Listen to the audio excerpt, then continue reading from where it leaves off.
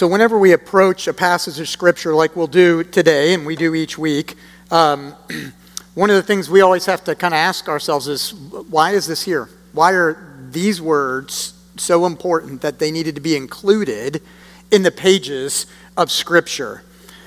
Jesus, in this text we're about to read, he repeatedly says, I have told you this. I have told you this. I have told you this. So for instance, in verse 1, he says, I have told you this so that you will not fall away because of the opposition that is coming. And again in verse 4, I have told you this so that you will remember that I warned you about them when I leave you. Which for them then raises a question. If Jesus is telling us that he's leaving, but that we're body and soul together in physical and spiritual life, then what are we going to do? How are we going to go on if you're not going to be here, Jesus? Can we phone a friend? Do we get to call in air support or reinforcements? Is there any help that we're going to have? And Jesus addresses those questions that his disciples may have in reading this passage, or in this passage that we're about to read. John chapter 15, verse 26, into chapter 16, and I will probably stop at verse 11 and then explain other parts. Here's the word of God. But when the Helper comes, whom I will send to you from the Father, the Spirit of truth, who proceeds from the Father, he will bear witness about me, and you also will bear witness, because you have been with me from the beginning. I have said all these things to you to keep you from falling away. They will put you out of the synagogues. Indeed, the hour is coming when whoever kills you will think he is offering service to God. And they will do these things because they have not known the Father nor me. But I have said these things to you that when the hour comes, you may remember that I told them to you. I did not say these things to you from the beginning because I was with you, but now I am going to him who sent me, and none of you asks me, where are you going? But because I have said these things to you, sorrow has filled your heart. Nevertheless, I tell you the truth. It's to your advantage that I go away. For if I do not go away, the Helper will not come to you. But if I go, I will send him to you. And when he comes, he will convict the world concerning sin and righteousness and judgment. Concerning sin, because they do not believe in me. Concerning righteousness, because I go to the Father, and you will see me no longer. Concerning judgment, because the ruler of this world is judged. Let's pray. Father, I pray that you will bless the reading of your word, that you will help us to understand the work of your Holy Spirit and what the Helper does for us. And I ask this in Jesus' name. Amen.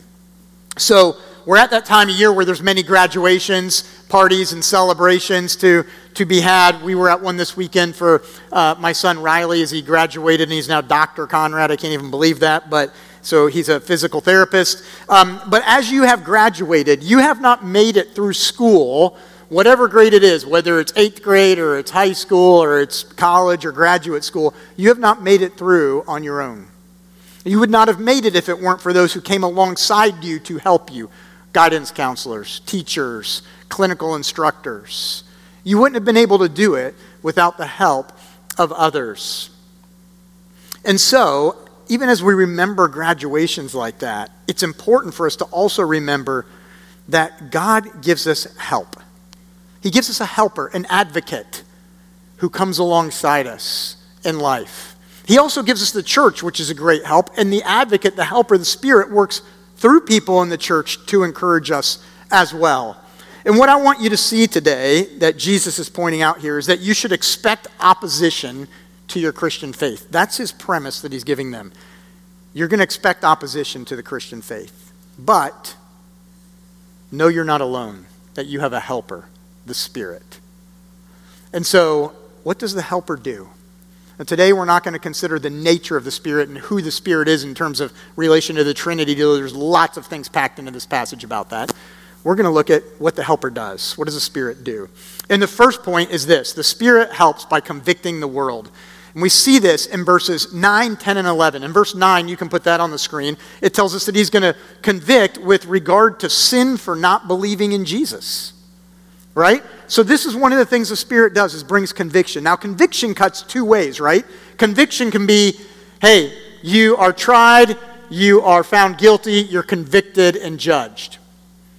Conviction can also mean, I've been convicted that I'm guilty, but now I'm sensitive to that and I have a change of heart, right? So it all lands on what does the person who's convicted do? How do they respond to such conviction? And so one of the beautiful parts of this is it means that the Spirit is convicting the world of sin, actually gives us hope that people will hear and believe the message of Jesus and be saved and do what happened today, get baptized. Right? That gives us hope for that. The core message of Christianity is not try harder to be a better person. When I stand before judgment, before God, when you stand before God, what are you going to say when he says, why should I let you into my kingdom? I mean, my answer to that is my only hope is that I've been washed and cleansed and covered by the blood of Jesus Christ. And because you love him, you said you will love me. That's my hope. That's what I'm clinging to. Not because I tried harder and got better, though I might have in some ways. Even if I got better, it wasn't good enough. Because I still make mistakes. I still mess up. I still sin. This is why the baptism's here, right? The baptism is a reminder to us of the cleansing. Let me ask you this question. Do you believe that Jesus is a good teacher or the Savior? Well, he's both, right? But a lot of times I think what happens functionally in life is we treat Jesus like a life coach. Jesus, I need a little of this. I need some relational advice. If you could bless my finances, that'd be extra special. And if you could do this for me, that'd be great. And Jesus becomes our life coach. And we think, if I just got a little help, I would be okay. In other words, I'm not too bad. I don't really need saving. I just need a little extra help. When Mallory and Carter were standing here, they were getting wet. They weren't like, I just need a little help to get water on me. Like, no, I need to be cleansed. I need to be washed. I need a new heart. Right? It's a whole new life, is what they're saying. The Spirit convicts of sin because people don't believe in Jesus, and it gives us hope because people will believe in Jesus. But in verse 10 it goes on and says that the Spirit convicts with regard to righteousness because the Spirit shows what true righteousness is. What does this verse mean? He's like, I'm going away to the Father, and so what's the Spirit going to do? Yes, the Spirit is going to highlight what true righteousness looks like, but one of the things I want to emphasize to you today from this passage is this, that the Jewish leaders consider themselves righteous. And what Jesus is saying as he's about to be betrayed, about to get crucified, is the Spirit will show you what true righteousness is. So my disciples, as he's talking to them, you're going to see the Pharisees and all these religious leaders who claiming to be righteous, but let the Spirit show you where righteousness is. Now, if you put yourself in their sandals and they're walking around going, I wonder what that means. And then they follow Jesus after he's arrested. Then they abandon him. They know he's tried. They see him get crucified. And they see self-righteous leaders in the name of God kill the Son of God. They're going, something's not right about this. That's not righteous. And what is righteous? Righteousness is Jesus. Jesus is proved to be righteous because he is going to leave and go to the Father. He is going to rise from the dead and go to the Father. He is going to say, in other words, I told you this is who I am. I told you this is what I came to do. I called my shot, and when I rise from the dead, you're going to know I'm the righteous one who brings healing in his wings. I'm the righteous one. And the Spirit will convict of that righteousness. There's an application to be made here, and this might be a bit of a tangent, but I think it's worth going there. It is common when people need to exert power over others to claim that they have God on their side, right? Because what you need to be right, and if you can claim some higher power in that, then it backs up your rightness, and you get to do what you want to do. And so that's a common thing that happens. It's not just common today, it was then. You remember in verse 2 what he told him? He said, there are going to be those who kill you thinking they are offering service to God. Right? This is the history of the world. It's the history of the world in this way. It's what the Jews did to Jesus. It's what Saul did before his conversion when he was overseeing the arrest, the imprisonment, and the killing of Christians. And then he got converted and became the Apostle Paul, right? It's what happens in some parts and sects of Islam in which, to do away with the infidel, we've seen Christians beheaded. It happens between Hindus and Muslims, Hindus and Christians. In fact, Christians, or those who are claiming a Christian name, have committed great atrocities in the name of God, but doing wrong in doing it, right? What I'm pointing out to you is it's common for people, when they want to do something that is wrong, to claim that God's on their side to do it. And some of you are probably thinking, that is exactly why we don't need religion. We just need to do away with it and we'd be better off. But I would say that's what our society is trying now. And I would say what we see is a new religion forming. Let me give you an example. What you do, right, is when you have an issue before, you have to define a problem. So you define the problem, you name the problem. In religious circles, in Christian circles, we call that problem sin. It's what the Bible calls it, going away from God's law. But you have a problem. So we have a problem. And the problem today is our social structures that are unjust. And those might be religious things. They might be gender-related. They might be sex-related. They might be money-related. Whatever it is, there's things that people will consider unjust. You're born into those social structures, original sin, which holds you back from what you need to do. And so you have to figure out how to undo those. Now, please understand what I'm saying right here. I'm not saying that this isn't true. This can be true. There can be real injustice in structures. I'm simply pointing out that even if you say there's not God, you're still going to make religious kinds of claims, calling things sinful, unjust, not for the greater good, and then you're going to have a solution. What's the solution? The resolution to the problem comes by awakening, coming by an enlightenment, an understanding, a new birth maybe even, to realize the new virtues that you should stand for and to signal those virtues. So there's a sanctifying process you go through in this awakening. There's this being born and this stripping away of the old things, of power and icons and systems and structures. And then eventually what happens today is, because of that cleansing and that sanctifying, people get canceled so that freedom and liberation can then come about to the oppressed. Please understand again, I am not saying that there are never times when injustice needs to be undone, where freedom needs to come about, and where oppression has been real.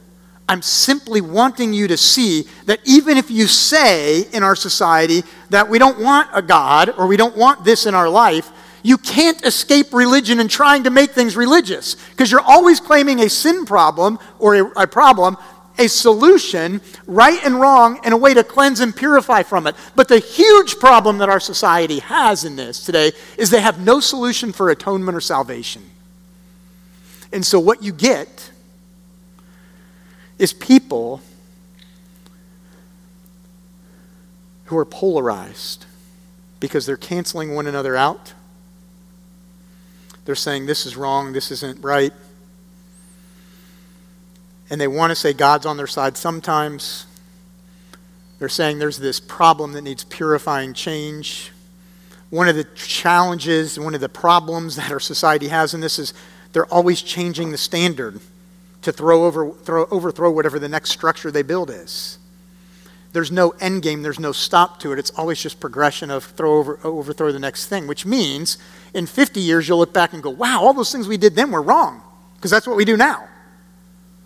Well, then was it right or wrong? I'm confused. There's no way to say this is actually right and wrong other than what we feel is good for the moment of the day. And they have no means of atonement or salvation. It's simply cancel and purge. It's a vicious cycle without any hope of heaven. What Christianity does, it says, yeah, there's a problem. And it's not just an individual problem, it's a corporate problem that exists too. And it's sin. And yeah, you need resolution to it. You need cleansing, you need sanctifying, you need a new life, you need enlightenment, you need to be born again. Yes, you need all of that. But you also need a Savior. You need atonement, one who can make things right for you. And you need the hope of paradise restored, of heaven. And Christianity offers that salvation and that paradise restored. Now, back to what the Spirit does. Then the Spirit is going to convict people because of righteousness. All people want to be righteous. But the Spirit will lead us to see that Jesus is the place in which we find true righteousness and what he has for us. And he goes on in verse 11 and says that the Spirit will convict with regard to judgment because Satan, the ruler of this world is a way of saying Satan, has already been judged. So when Jesus rises from the dead, victorious over evil, then he is the victor. And he will prove that Satan has been judged and lost. He's already done, defeated. It's proof that God has accepted the sacrifice for sin, and that gives us hope. And the question for you is, do you have the Spirit? And you might be thinking, I don't know. How do I know if I have the Spirit? Well, the Spirit is going to do these things. Do you believe in Jesus? Do you believe he is the righteous way, the way of salvation, the way of life? Do you believe that he's defeated evil and that will one day reign? Do you believe these things? If the Spirit is convicting you of those things, then you're believing and you're saying, yes, okay, I believe what the Spirit is saying. Then you actually have to take the step to trust and say, okay, I trust. That's like giving the keys over, like, okay, here's the keys to my life, the keys to the house. You can have in, you can rule. I trust you. I'll follow you. And you got to, if you haven't asked for it, just ask. Ask God. God, save me. I need it. Be my Savior. Give me the Spirit to lead me, to guide me in life. So the Spirit, the Spirit, that first point, helps by convicting the world. But the second main point is this. The Spirit helps by guiding followers of Jesus into the truth. Jesus commissions his apostles to write the New Testament, and he's saying the Spirit is going to help you do this. The Spirit will lead you into truth to write down what needs to be written down for the generations to come. But I think there's another meaning when he says this in verse 13. Let's put verse 13 on the screen. When the Spirit of truth comes, he'll guide you into all truth. He will not speak on his own authority, but whatever he hears, he will speak, and he will declare to you the things that are to come. That applies to his disciples writing Scripture, but it also applies to us, the disciples, generations down. Not that we're writing Scripture, but that the Spirit is going to help us discern truth. Now, what does that mean? It means there's no mixed messages from God. It means that whatever the Scripture says, the Spirit is going to coincide with and say. It means you can't go, well, I know the Bible says don't commit adultery, but I really wish I had more romance in life, and so I feel like the Spirit really wants me to enjoy it, and I'm going to do that. No. The Spirit and Jesus are not at odds with one another. You might be at odds with them, but they're not. The Scripture and the Spirit will lead you into truth, which is defined in Scripture. We need to read our Bibles. We need to pray for spiritual understanding. The Spirit, we're told in Ephesians, grieves over sin because he sealed us for redemption. And he grieves over sin when we're rebellious toward that. We're told in Romans 8 that the Spirit prays for us with words that groans cannot express. The Spirit is interceding on our behalf. We're told in Romans 8 that the Spirit works with our spirit to confirm our adoption and remind us we are sons and daughters of the King. Sometimes our sin and our brokenness is obvious, it's out in the open, and sometimes it's hidden. Sometimes it's buried deep within from experiences we've had in life, from pain, from trauma or abuse or shame. And those things are deep in there. And the Spirit can bring healing there too, bring truth to bear, the truth of the gospel and the goodness of God into the brokenness of your life. But here's the difficulty in that. Those things exist in you, and sometimes you don't even know it. And the way you react in life might be because of something that's happened to you in the past, and you haven't made that connection.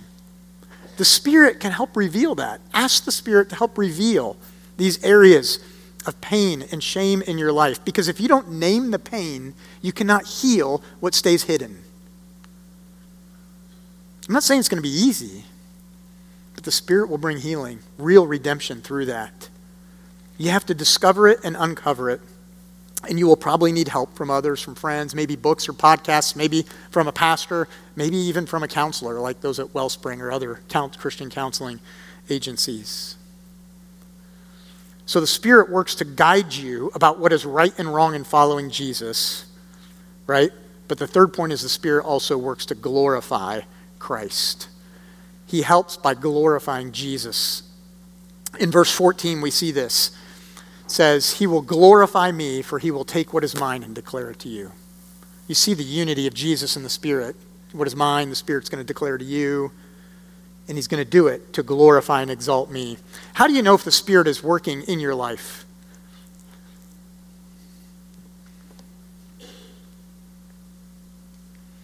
Here's a clue. One of the clues. There's others, but this is one of them. If you're making a big deal about Jesus, the Spirit's at work. Because verse 14 tells us the Spirit's job is to glorify and exalt Jesus.